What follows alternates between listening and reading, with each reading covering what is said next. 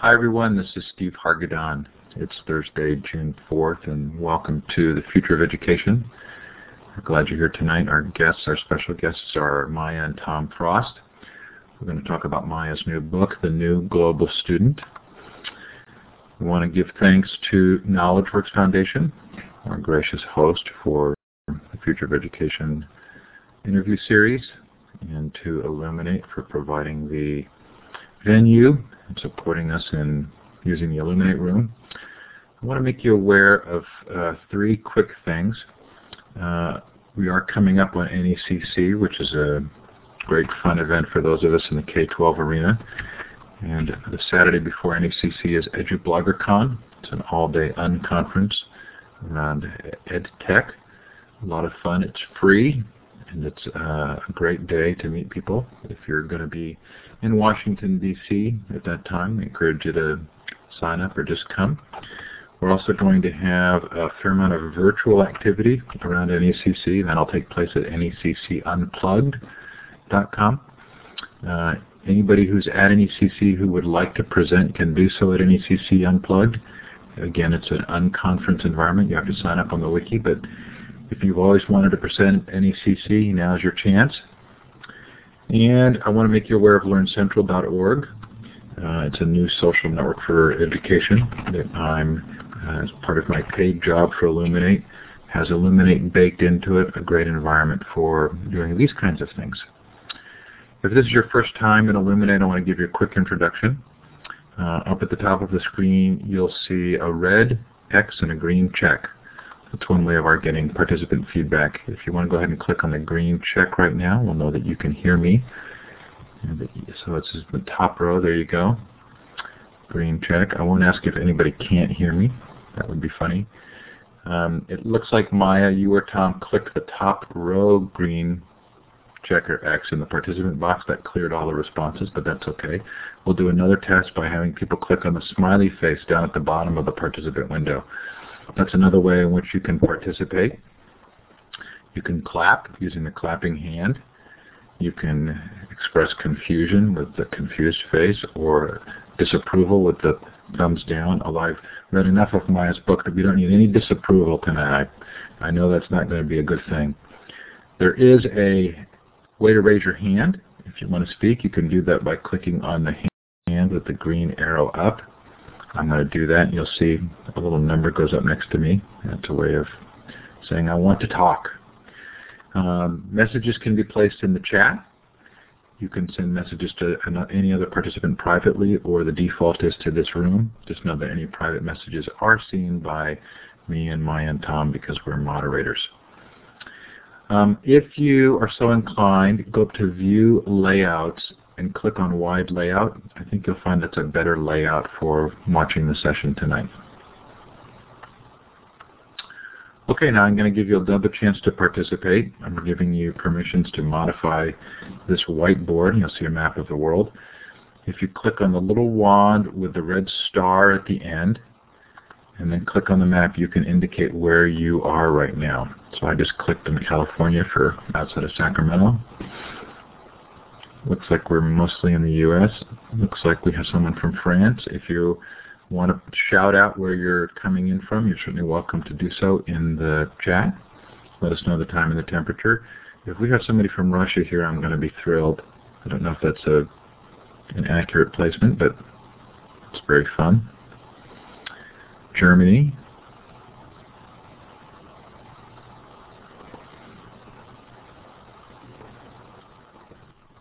Great. Well, we're certainly glad you're here, spending some of your time with us. This is being recorded. The links to the recording will be placed on the event page. So certainly please do let others know once we're done if you want to send them to the recording. Okay, I'm going to move on. I'm going to take away your mat privileges. It's our pleasure tonight to have Maya and Tom on the show. Maya's new book is called The New Global Student. And in 2005, Maya and Tom sold everything and left their suburban American lifestyle behind in order to have an adventure abroad. The tricky part was they needed to usher their 4 teenage daughters through high school, into college, and beyond in non-traditional ways. This is the press release material. We're going to drill past that. It also says, Maya's written a book to help other families take advantage of the lessons they learned and the loopholes they discovered. We're hoping, Maya and Tom, that you can also help those who are in the room who are educators understand what the experience meant and what it possibly means for the future of education. So welcome, both of you. Thank you. We're happy to be here.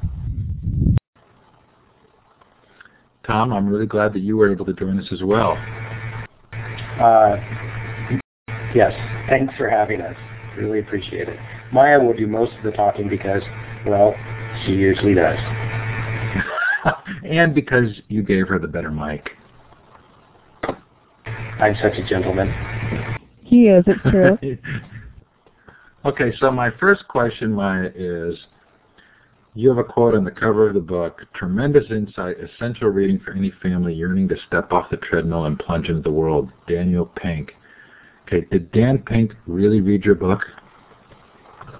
He did really read the book, and actually, because he has 3 kids, including a teenage daughter, and his kids actually go to an IB school, he was very interested in reading it, and of course he's done a fair amount of travel himself, and so he's curious about what it would be like to take a family abroad for an extended stay. So he's a big fan, and I'm very grateful that he actually did read the book and wrote such a nice blurb for it. Well, there are a lot of nice blurbs in this book.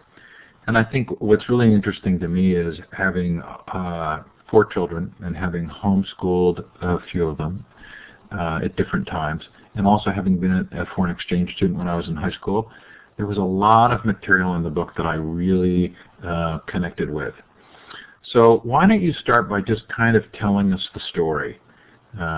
Give us a sense of what the book is about and what actually happened in your lives. Well, for us, the seed of the idea of going abroad and spending time abroad with our family had been planted early on because my husband had been an exchange student in high school to India back before email, so that meant that a year in India was really a year in India with very little contact.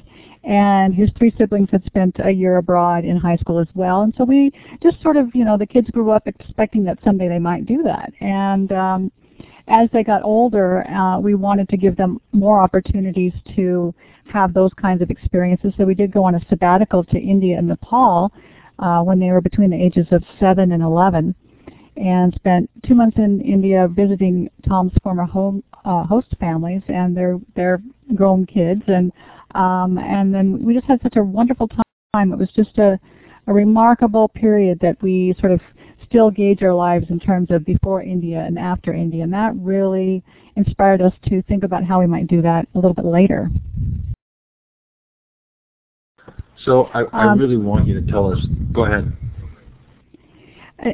A lot of people are wondering, well, okay, so maybe you have this idea, but now you're living in suburbia and your kids are in high school and they've got friends and activities, so how do you make a big break? And for us, it really was sort of an epiphany because once our oldest daughter had returned from her exchange and she had to sort of figure out what to do during her senior year, she, at that point, was really excited about learning, not so excited about high school. She felt like she had a lot of different interests than her peers, which is very common for exchange students coming back.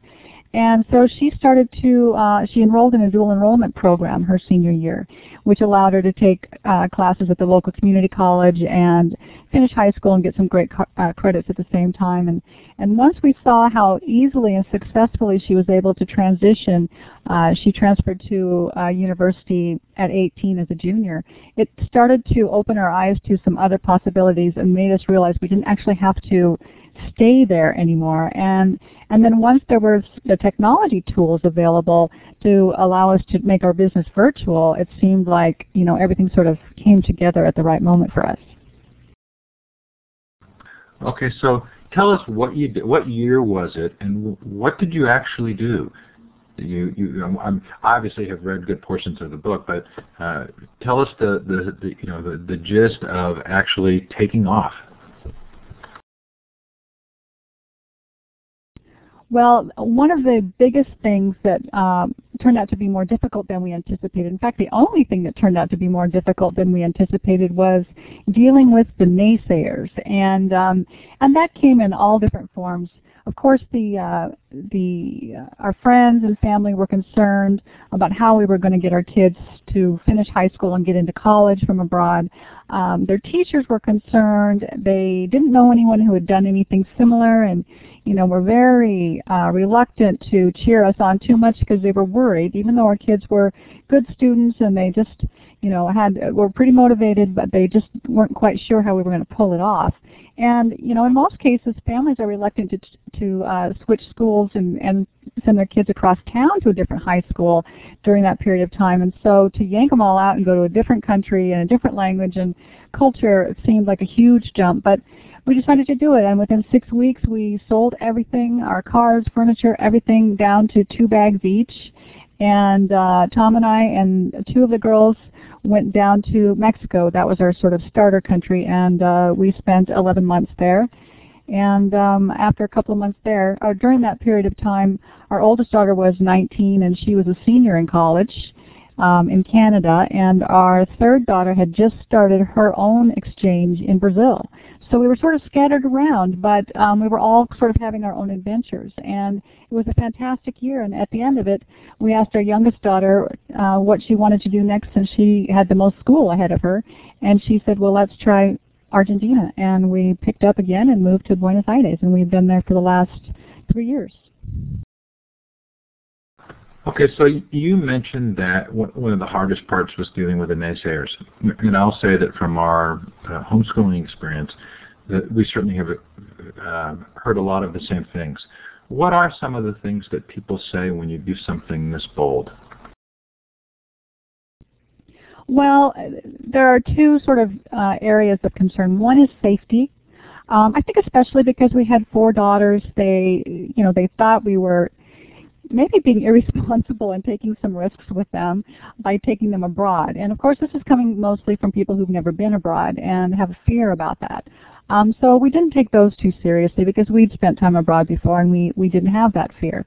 But we were more concerned by the comments regarding our kids' education and the questions about well, how will they ever get into college, and how are you going to handle all of that, and are they even going to be able to take the SAT, and what about not being able to take AP classes, and you don't know what you're doing, and you might be screwing up your kids' education forever. So we did take that part more seriously. Well, and I get the sense from the way you describe it in the book that some of this is actually an emotional response that maybe has less to do with what you're doing than with people's own circumstances. It's very true, and I wish we had understood that more clearly in the beginning. But we took a lot of the initial sort of resistance to our move personally, when really we ultimately came to understand that it was more about people's individual feelings about things. So, for example, if you've got a group of friends who are parents and they're working as volunteers at a high school and they're very dedicated to it, and then you suddenly say you're going to yank your 3 daughters out of that same high school, well, they're going to feel rejected, they're going to feel judged, they're going to feel like, well, isn't this high school good enough? Are we doing something wrong? And so a lot of their resistance is really more about the questions they have for themselves. And all the way through, as we did college and high school differently for the girls, there were all kinds of questions, especially when they graduated early at 19. People were saying, well, gosh, I hope, they got a good experience out of that. Gee, did they miss out on the college experience, et cetera, et cetera. But really, they were questioning in their heads, wow, should my kid be graduating at 19? Should I be saving thousands of dollars on tuition? And that it really brings up a lot of questions that not everyone wants to face. Well, so it occurred to me that this was very strongly felt because of the significant move that you made, that this is in fact maybe not that different than the kinds of struggles we're going to go through with regard to education as a whole, as it becomes more and more personalized, and it's less and less about following a known track.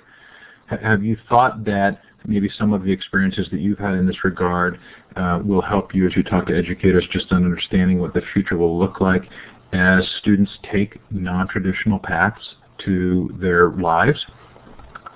Oh, absolutely. You know, I think that this was such an eye-opener for us and really gave us an opportunity to see, uh, partly because we had 4 kids and they each did it differently, how many different ways there are to do it. And we kept meeting, of course, lots of other students as we were living abroad who were on their way and doing things around the world in all different kinds of fields. And we started to understand that there were all different kinds of ways to get a personalized education, and that sticking to the one-size-fits-all model just doesn't work, nor does the old, what I call the 4x4 plan, which is 4 years of high school followed by 4 years of college. That is a traditional model that has worked, but now, especially when we're questioning, you know, when we're looking at the dropout rate, when we're looking at the cost of college and the very low rate of students graduating from college within 6 years even, we have to start questioning what we've been doing and look at how we can improve both the rate at which kids are able to complete high school and on to college, but also what they're getting from that, what kind of relevant experience, what kind of learning, and how can we make it personalized so that they're exhilarated by it. Okay, so again, I'm very curious to know in the audience how many of you are professional educators or in the education field. And if you are, would you click on the green check? Because I'm anxious to hear your responses to mine. We'll take a break in a minute and start taking some questions. But I wanted Maya to see as well the people in the room and who are professionally involved in education. So one of the themes for me in the book was the difference between an educational system that can feel like a game or can feel like a set of standard things, like you said, the 4x4, versus authentic learning. And does it really get down to that you were looking at an authentic learning experience for your girls rather than playing the game? And I think you call it development versus education. And do you want to maybe jump off from that platform a little? Sure. I think that when Tom and I were first considering this step, one of the things that we recognized, and I want to be clear that our kids had attended public schools all the way through, and we've been very happy with all of them. In fact, they've attended over 9 public schools, I think, altogether, and we've been happy all the way through. So it wasn't so much that we were, you know, rebelling against the public school system. It's just that we felt as parents a sense of responsibility to teach our kids some of the skills that we couldn't expect that they would learn at school. So, and some of them include the very same skills that we felt that they would gain by spending time abroad: flexibility, foreign language fluency, a sense of curiosity about the world, a sense of wonder about the world, not to mention a lot of other skills in terms of just being able to be confident and competent in new settings. Because when we look ahead at the future, that's what the only thing we can count on is that things are going to be uncomfortable, and that our kids are going to be pushed out of their comfort zone. They're going to be in work settings and live in communities that don't look the way they do now necessarily. And we wanted our kids to have what I call full tilt flexibility.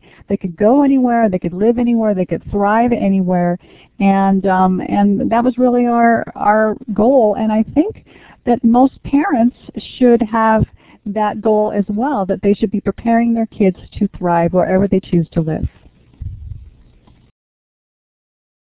Okay, I want to open up to some questions. I still have more questions, but I think that we have a nice audience here, and I'm sure they're going to want to ask some things. So this paragraph really stopped me in my tracks. But we couldn't shake the feeling there was something more vibrant out there for us. The richness of life isn't recognized in a rush world, and though we were personally committed to keeping things as simple as possible, we were immersed in a culture in which being swamped was a sign of success and being exhausted counted as a personal virtue. Perhaps we were just too lazy to run on that treadmill, but we prefer to think that we simply saw how unnecessarily urgent it all was. Do you have a vision? Do you and Tom now have something of a vision of how a family that's not in a position to do what you've done could still feel the same kind of relief and authentic learning by staying at home? Well, we sort of had a double advantage because we didn't just take our kids abroad, and we didn't choose to stay at home. We actually, had our kids go abroad on their own through the exchange program. And I think that that's an option that's available to virtually any family, and especially any family considering sending their kid to college, because there are some very, some outstanding and very affordable exchange programs out there that can cost less to send your kid abroad for a year than it does to send them to soccer camp and buy shoes and pay for a prom dress and car insurance. So I don't think that it's a matter of money. It's more a matter of understanding the value of that experience and overcoming the fear. So very much taking a proactive approach, looking for ways to do these things that you felt were so engaging. And again, having been an exchange student in Brazil for a year when I was in high school, certainly a huge fan of it. Okay, so Mary Ann asked the question, what changes would you like to see in the U.S. educational system to mirror what you've learned? Well, the wonderful thing is that there are already some really great options in place, but they're not fully supported. They're not available everywhere. For example, I think dual enrollment is a fantastic option for our high schools, and I think that a lot of students who are not taking advantage of dual enrollment now, either because it's not the thing to do in their school or it's not available in their school, are really missing out and could really move forward if they had that option. I'd like to see that become much more common.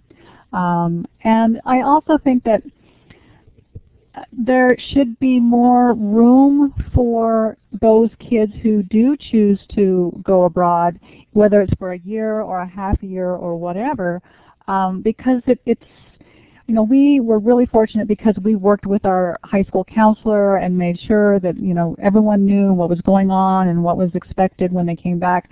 But there are a lot of schools, we've heard a lot of stories of students who came back after their year abroad, for example, and the administration made them jump through a lot of hoops and spend extra time. So I think it's key that this type of activity of going abroad is really supported and understood by high schools, because it's so valuable, and it really is an incredible way to give kids exactly the kind of global skills they're going to need to thrive.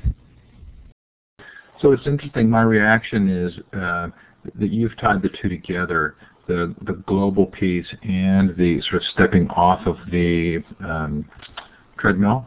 But it seems like maybe there are sort of two possible separate lessons there. One of which is looking at your children, their individual circumstances, and being willing to be a little bold and brave, and the other is just the great value of the global.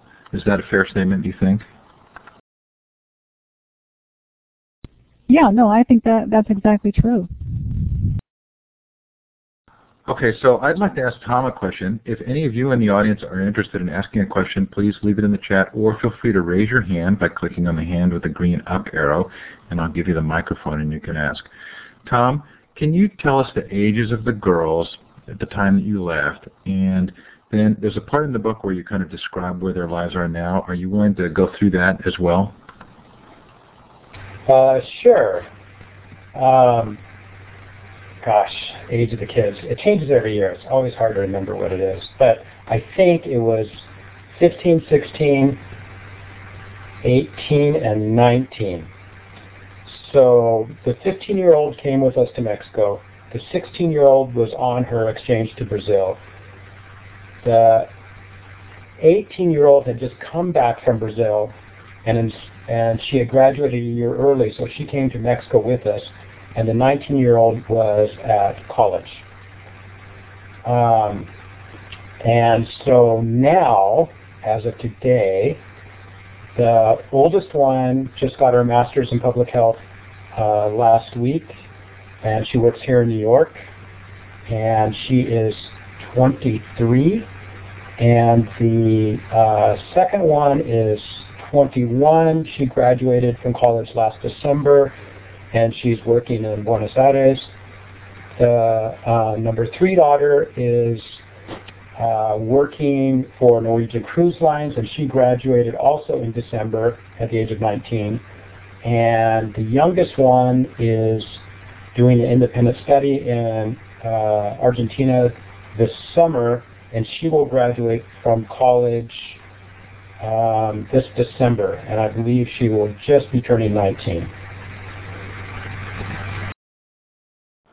Do you find, Tom, that it changes how people respond to what you've done to hear of the successes of your girls?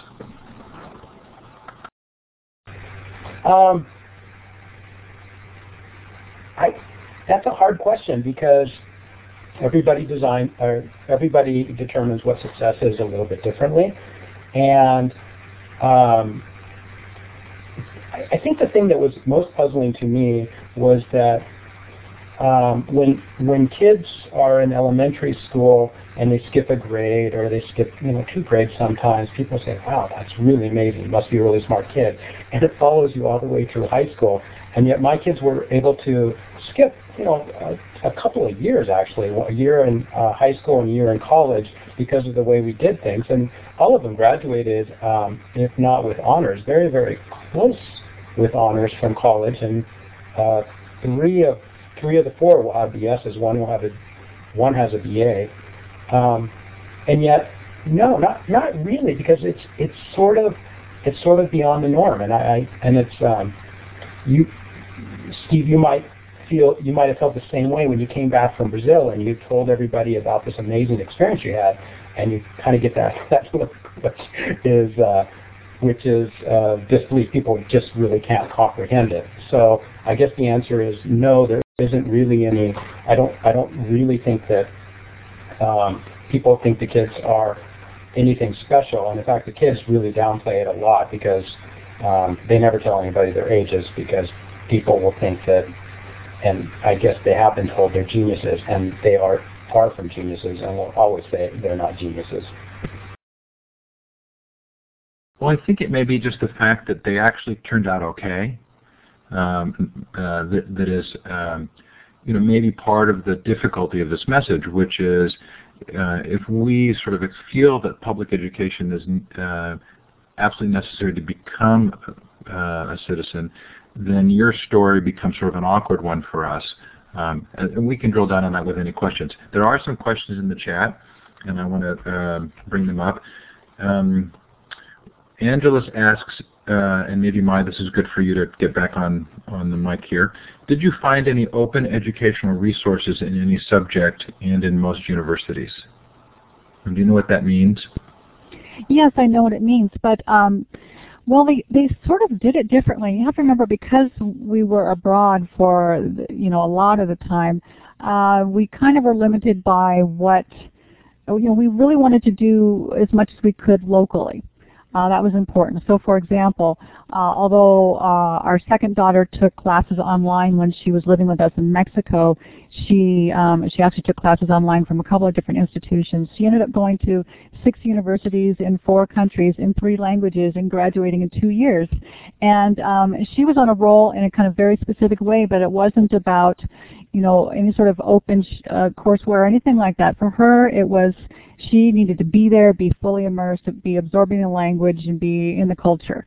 And so she jumped around a lot, and that was her particular path. But the third daughter, she actually took both online courses in Argentina, and she also, at the same time, was taking classes at a local university in Argentina in Spanish, some of them, and some in English.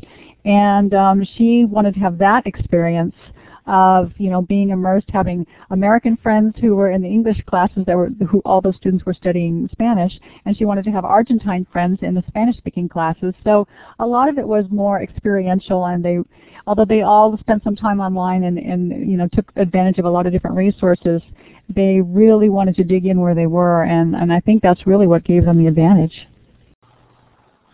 Well, we've got a lot of great questions coming up, so let's go through these quickly.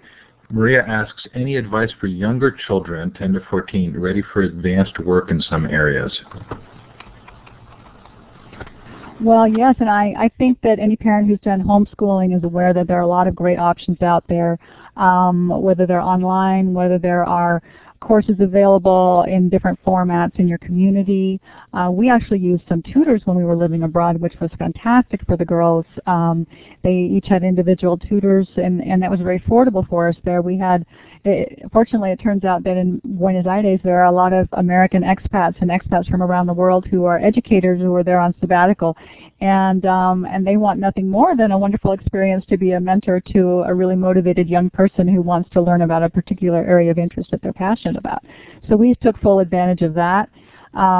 I just think there are a lot of ways for younger kids to get a chance to go abroad. There's a whole chapter in my book about family sabbaticals and how valuable that can be. But really it's really about following the interests of the kids and allowing them to kind of pursue them, and without necessarily slotting them into an advanced, rigorous program, but kind of letting them play around with what they want to do. Lauren asks, would you raise your kids entirely on the global education model from the beginning? You mean would we have moved abroad when they were younger? I guess in retrospect, would you have felt comfortable or felt it would have been valuable to do it from a much earlier age?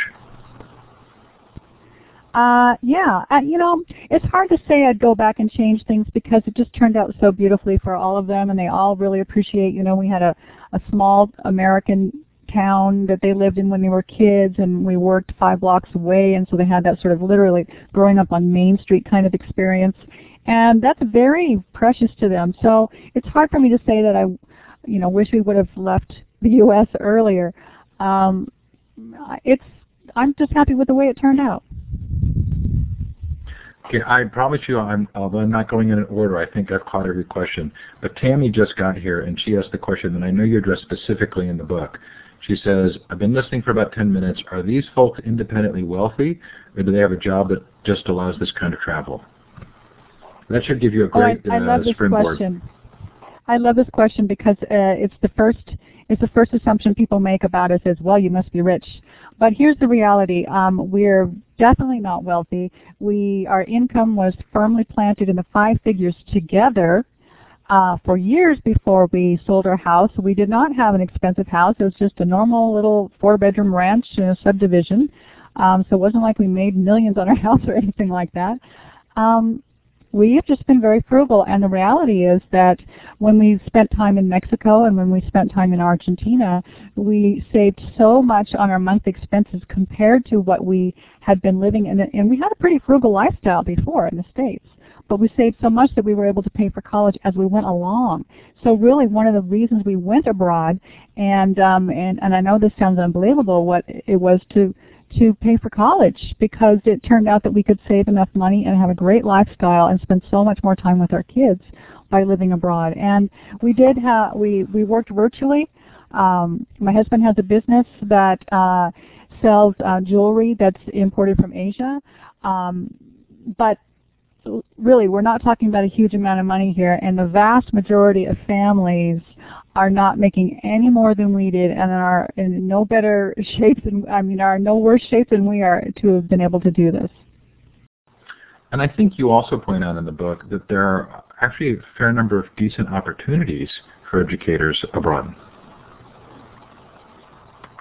That's true. There are, and everywhere we go, of course, we meet people who are working at an international school or working at a Montessori school or somehow finding ways to teach. And expats in general tend to be very creative people. There was a study actually that came out recently that said that they're creative to begin with, and in some cases, but they also become more creative by the virtue of the fact of living abroad, because you have to be so much more adaptable and figure out a way to make things work on a daily basis. So there are all kinds of opportunities abroad, and a lot of the expats we know work virtually. Some of them are starting new businesses wherever they happen to land, and people are figuring out ways to do it and live very, very fulfilling lives. Marianne asks, what role did career and technical courses play in your daughter's education abroad? Very little. Actually, in terms of technical courses, well, they're each a little bit different in terms of their interests. More science-oriented, for example, for the oldest and the youngest, less so for the middle two. But in terms of technical courses, anything about computers, really nothing. They're completely self-taught. I think they each took one required computer course of some kind in high school or online. But all of the tools that they know and the skills that they've learned in the process of living abroad, being online, communicating with their friends, doing research about jobs abroad. All of that has been sort of, on their own. So I'm going to read 4 questions that I think roughly address a similar area, and it has to do with the impact for your children of the experience. Randy, and I'll read them, but I have to read all 4. Randy asks, were there any emotional maturity problems? Linda said, how did they feel about their experiences? Were they valuable and engaging? Julie asks, who were your 15-year-old friends while you were in Mexico? And Shell says, did different customs and appropriate behavior for teenagers pose any questions or problems for your children? So could you talk a little bit about the sort of social, emotional experiences the girls had? Sure, and again, these are each different, but I'll kind of go through them one by one. Especially our first, when we moved to Mexico, we had our second daughter with us who had just graduated early from high school, and she was still kind of adjusting from the return from her year in Brazil. So she went from Brazil to the States for a few weeks, and then we moved to Mexico. And for her, she was all excited to go to Mexico because she'd realized very quickly that she wasn't that interested in being back in high school, and so she was ready for another adventure, which is often the case for a student to go abroad. But then once she got to Mexico, reality hit because her younger sister was going to high school and was in school all day. And she, on the other hand, was taking courses online and was going, oh, wait a second, I don't have any friends. And that was a rude awakening. But it turned out that she met up with a fantastic group of exchange students from around the world who were her age, and she connected with them instantly and just had a fantastic time there. In fact, she turned 18 there. She had a Mexican boyfriend for a while. She had a very mixed group of friends from Europe and all over the place, and she just was thriving eventually. But that's the thing you have to realize, is that there's a little bit of a bumpiness to the transitions, and the thing is, if you've got teenage daughters, you know that there's bumpiness all along the way anyway. But it is especially pronounced if you're moving abroad and having to start from zero and make new friends. But they all eventually really thrived and developed great friendships with students wherever they were. Maya, there's a request that you actually let us know which girl you're talking about when you talk about them. And in the picture, the 4 are there. Are they in age order? Yes, left is the youngest toward right is the oldest. So if you're looking at the picture, I'm talking about the one with the darker hair, the third one in. That's Tara. She is the one who came back from Brazil and met friends in Mexico and ended up having a great time, even though she had some concerns in originally. The second daughter in, Teal, she had just she had the hardest experience, because picture this, she went on her exchange to Brazil. We moved while she was on her exchange, so rather than anticipating all year long this fantastic triumphant return and welcome, she didn't have a home to go to. And so she came and joined us in Mexico for the last 2 weeks that we were there. She spent a couple of weeks visiting her friends, reuniting with her friends in the States, and then boom, it was down to Argentina. And she sort of had the same experience in that Talia, the younger one, the first one in the row, had a school experience, and she didn't because she was finishing high school online. But and she writes very, very openly in the book about how hard that was at times for her to not have a group of friends that was consistent. She had a lot of friends. She had a lot of people she could go out and do things with because she had the Americans she knew at the local university who were there to study Spanish, and she had, Argentine friends. And her best friend was an Argentine Lebanese girl whose family had been evacuated during the war, and she and Teal sort of glommed onto each other as people who were not quite sure they wanted to be there but were dragged there anyway. But they ended up just having a very good year. And I also think that you make the point that, like you said, it's not like there aren't any bumps in the road. And certainly, as parents of 4 daughters, you probably dealt with things that parents of 4 daughters deal with, just in different cultures. Well, absolutely, and you know, if you've ever had the experience of having a teenage daughter who's upset about a friendship, you know, that's changing or something like that, I can tell you we have been through that on steroids, because there's nothing more tumultuous than going abroad for a year and coming back and having your world change while you were away, and then of course you've changed dramatically while you're away as well. And then to add another layer of living abroad with your family and having to recreate, you know, really your identity and your friendships and all of that. Talk about your full tilt flexibility. I mean, you know, it was challenging. There's no doubt about it. And yet, every one of our daughters will say that they are so very grateful for that experience. It taught them so much about themselves and about what they're capable of. And it's made everything else seem so easy. They thought college was a piece of cake compared to what they went through as exchange students and living abroad. So I do promise I think I'm catching all the questions. There were three that related to specifically sort of how the lessons that you might have learned that would apply toward a more traditional education. Marianne asked, what strategies can you offer to help educators integrate global awareness? Deb said, how can we try to acclimate this type of engagement or global experience within our own classrooms? And then Cheryl asked a fascinating question. What lessons can you extrapolate that can be used for children from underprivileged areas or those that come from different cultural backgrounds? So are there ways, maybe we deal with the first two first, are there ways in which you feel like some of the things that you've learned could help make a difference for students who don't have this opportunity with regard to global awareness? Well, absolutely, and one of the things I write about in the book is that we do have the IB program, and I do think that's an outstanding way to help kids both think in sort of literally more global ways about the various subjects that they're studying, and to be more aware of the differences and how history and culture and economics and politics all sort of weave together to create this fascinating, you know, world that we're living in. I think that that's an outstanding program. I do think that encouraging exchanges, and I don't mean necessarily only students going abroad from the States, but also having exchange students come from other countries is extremely valuable.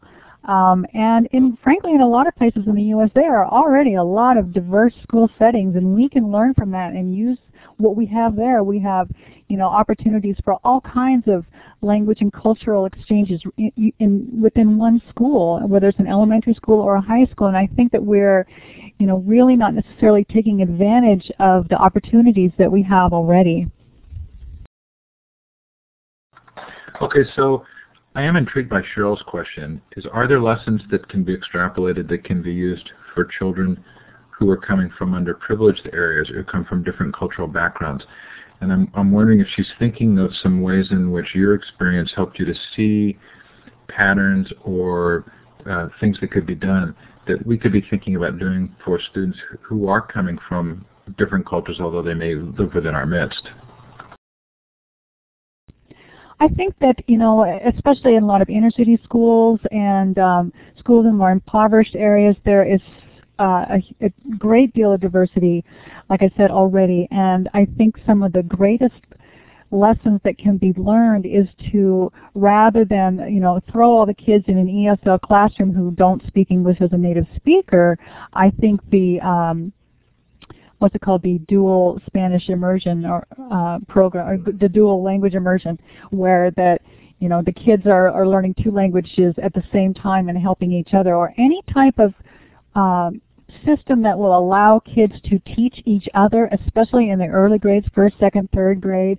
You know, we're so worried about our kids getting behind in reading. We've got all of these benchmarks to meet, but the reality is that though they might be slower originally in the first couple of years in terms of meeting certain reading goals, if they're allowed to really communicate with each other and teach each other their languages, and even, you know, I'm not talking about fluency, I'm talking about just being comfortable hearing other words and not freaking out when they hear another language, being okay with hearing it and trying to figure it out. That's an extremely powerful and valuable skill that kids can develop quite naturally by simply allowing other languages to be spoken and shared in the classroom. So this is your stage, and I'm not going to take away from it, but I want to propose an idea and see how you feel about it, and maybe you can run with it.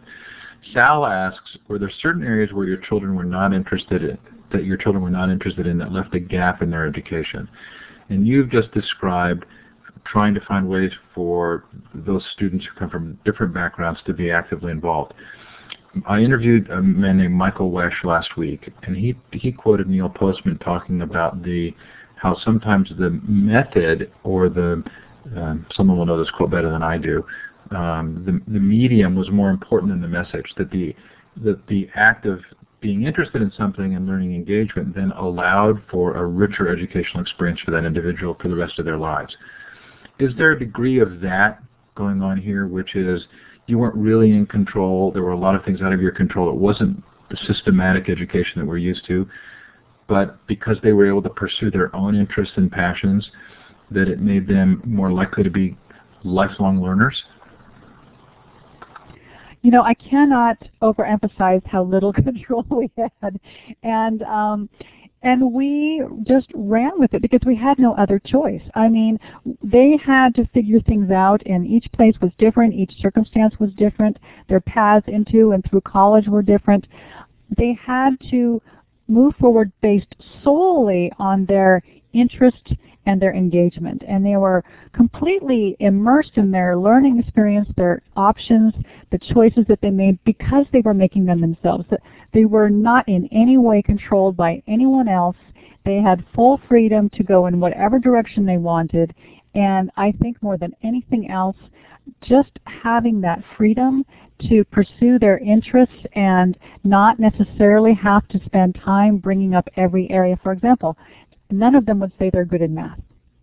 Although the oldest one just got her master's in urban public health, which she had a BS at 19. It requires a lot of statistics, so it's not that she can't do math, but I think if she would have been in a classroom in high school, or especially in a situation that would have required her to take 4 years of math, I think that would have beaten her down to some degree. I think it would have taken away from her excitement about what she was really passionate about. And ultimately, she ended up doing something, and she has a very scientific mind, but she got to choose the way to use it. So I'm sitting here laughing a little, and Tom, I'm wondering if you are too, because when I was on my exchange program in Brazil, there were significant things that I missed in high school in the U.S. I never took a physics course. I didn't take it in Brazil. I never took it at home, and then I didn't take physics when I was in college. So the answer to Sal's question would be that there were significant gaps in my educational experience, but I'm going to guess that that's true for almost all students, and I think what I gained was so much more beneficial. Tom, how do you reply to that question about, did it leave gaps in the education of the girls? Well, define a gap. It's if you're going by one school district's determination of what is required for that school district, then perhaps. But actually, I think we filled all of them through different classes if we had to take them online or something like that. But it's funny, Maya brought up our oldest. Well, our youngest, who also would say that she's not good at math, had to take a financial accounting, and she hasn't had that much math, but she had to take a financial accounting class this last semester at college, and she absolutely loved it, and she was really good at it. So I think we said it earlier about how this method gets kids excited about learning, so they'll be lifelong learners. Kind of it takes away the gaps at some point. I mean, just have excitement about learning is actually the most important thing.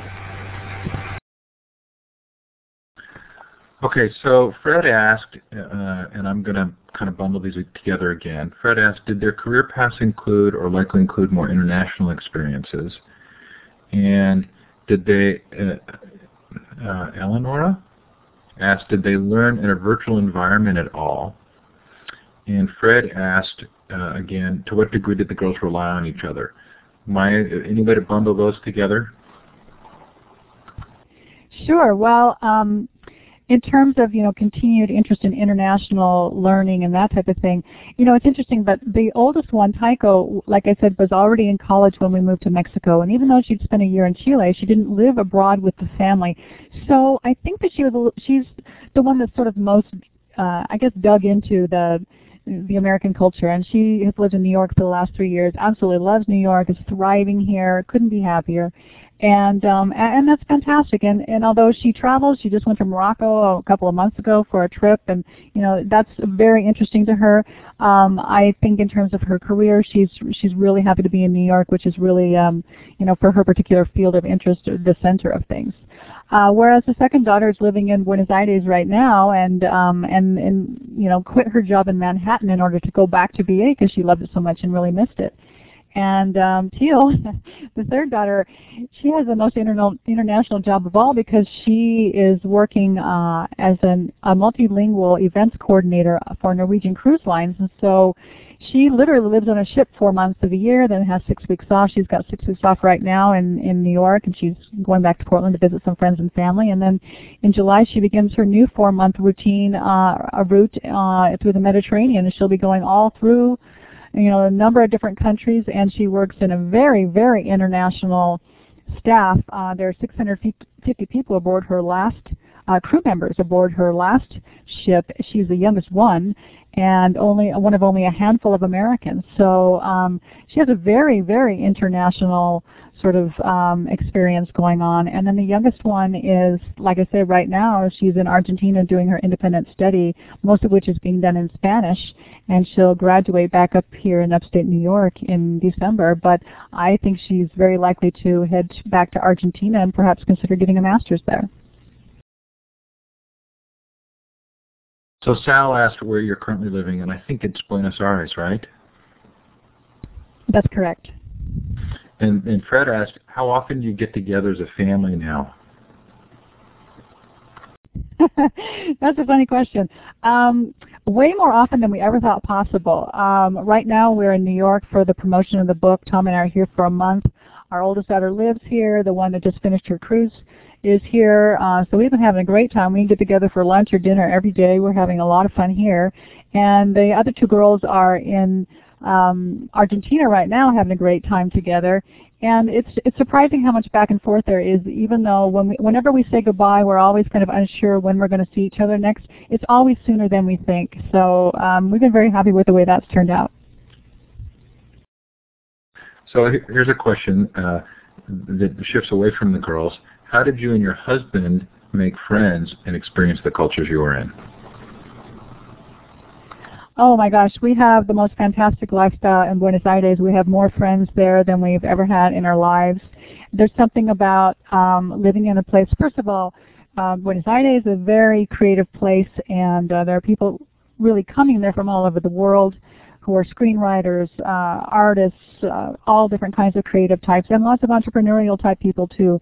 And there's very much a sense of collaboration. We all, it's a relatively small, manageable community of expats that we get together with and share ideas, and some people partner on business ventures and all kinds of things. It's extremely stimulating and very, very social, largely because we have a lot of time. Almost everyone there is working virtually in some way or working on their own and making a choice to live differently. They don't have 9-to-5 jobs for the most part.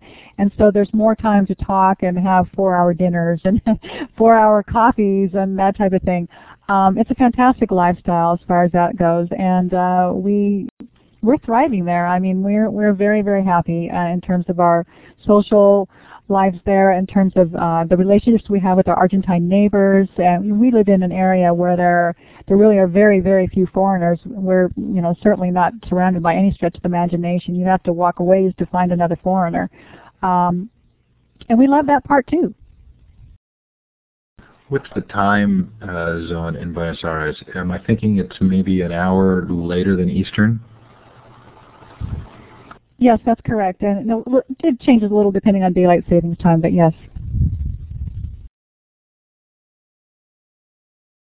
Okay, one very interesting question here. And I'm sorry, I've lost it. Give me a second. Was there anything that you would do Was there anything you would not do if the chance presented itself again? Was there anything you did that you wish you hadn't done?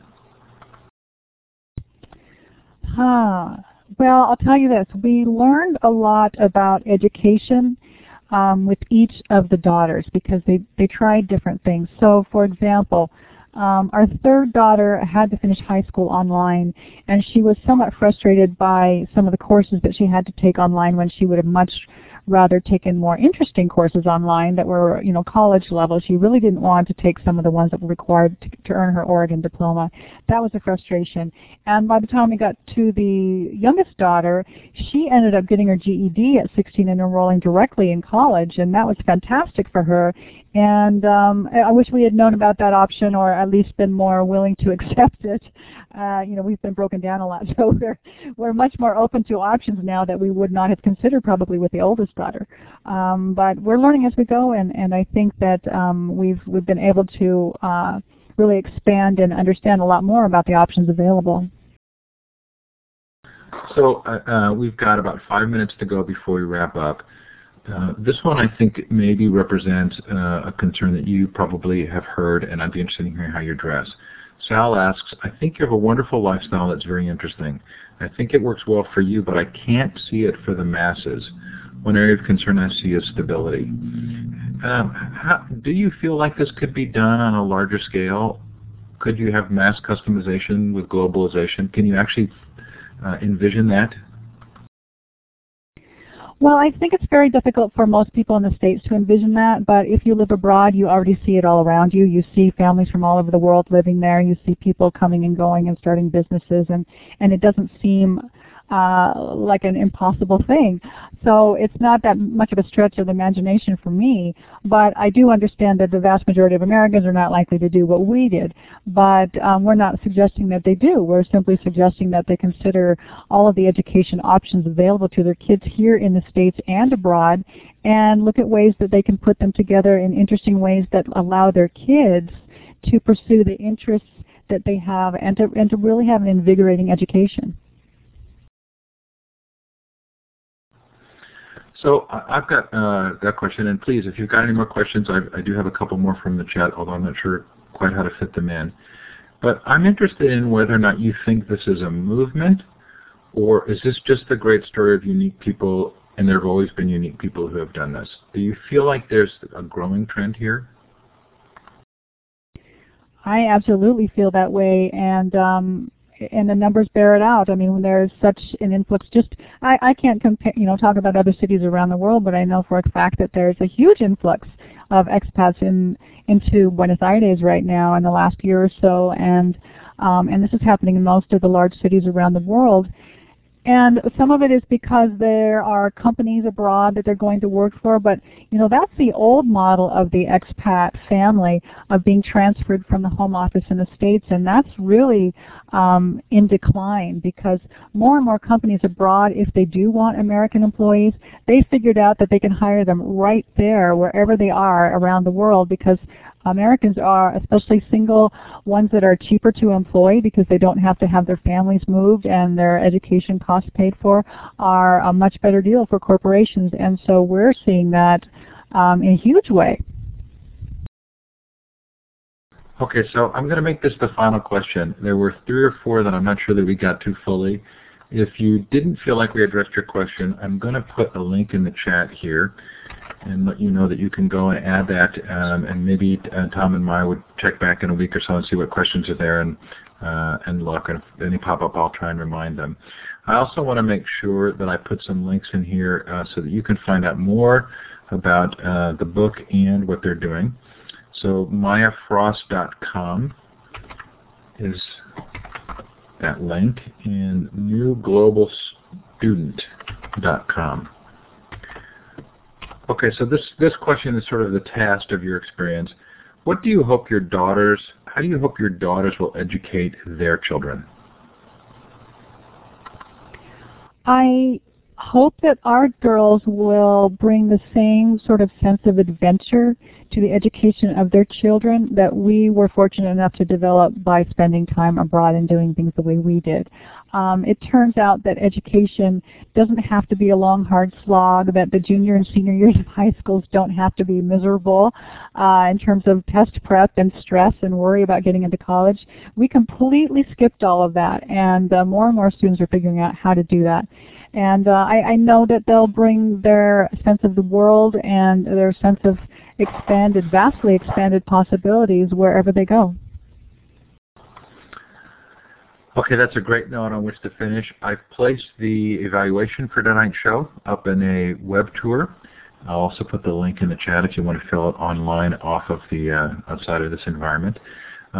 Let's give a clap for Tom and Maya. That's that clapping hand at the bottom of your participant window. Thanks, Tom and Maya, for coming on tonight, for taking time while you're in New York. Thanks to those of you who've joined us. Our thanks to KnowledgeWorks and Illuminate for supporting the series. Coming up soon, John Seeley Brown, David Thornburg, and a series on virtual schools. So one final clap. Any final words, Tom or Maya? I'm just really grateful to have a chance to share our story with all of you. Thank you for listening. Yes, thanks for having us on. Really appreciated it. Well, that was great. Oh, and why don't I pull up the Amazon link while we're sitting here finishing up. If you're finishing up the survey, please do so. Tom and Maya, certainly we really appreciate the time, and you probably have to go. It's later in New York. But those of you who are sticking around in the chat for a little bit, I'll put up the link to the book from Amazon so that you have it if you want to see it. I didn't read all of it, but I spent a good amount of time with it today and really enjoyed it. Wonderful read.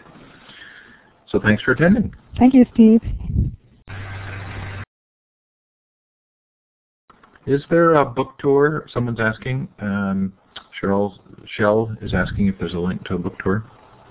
There is a link on our site. If you go to the, I think it's a Tips for Parents link on the sidebar on the left-hand side, it will include some updates on where we are and what we're doing. We're in New York right now for another couple of weeks, and then we'll be doing the West Coast in most of the last part of July and August. Where will you go when you're in the West Coast? Well, partly because we have, friends in the area. We'll be spending some time in Portland, in Seattle, in smaller towns in the areas. We're probably going to be in the Bay Area, perhaps LA. We're kind of open at this point, but we're kind of seeing where this leads us. We're just having a good time with it right now. Well, feel free to come to the Hargadons in Sacramento area. If you're in this area, we'd love to host you. Oh, we would love to do that. What's that site where you can stay on people's couches? Couch surfing or something? Couch surfing. Yes. We'll be your couch surfing home. That sounds perfect. Although you'll have to put up with us calling you if we go to Buenos Aires. That's a fair deal.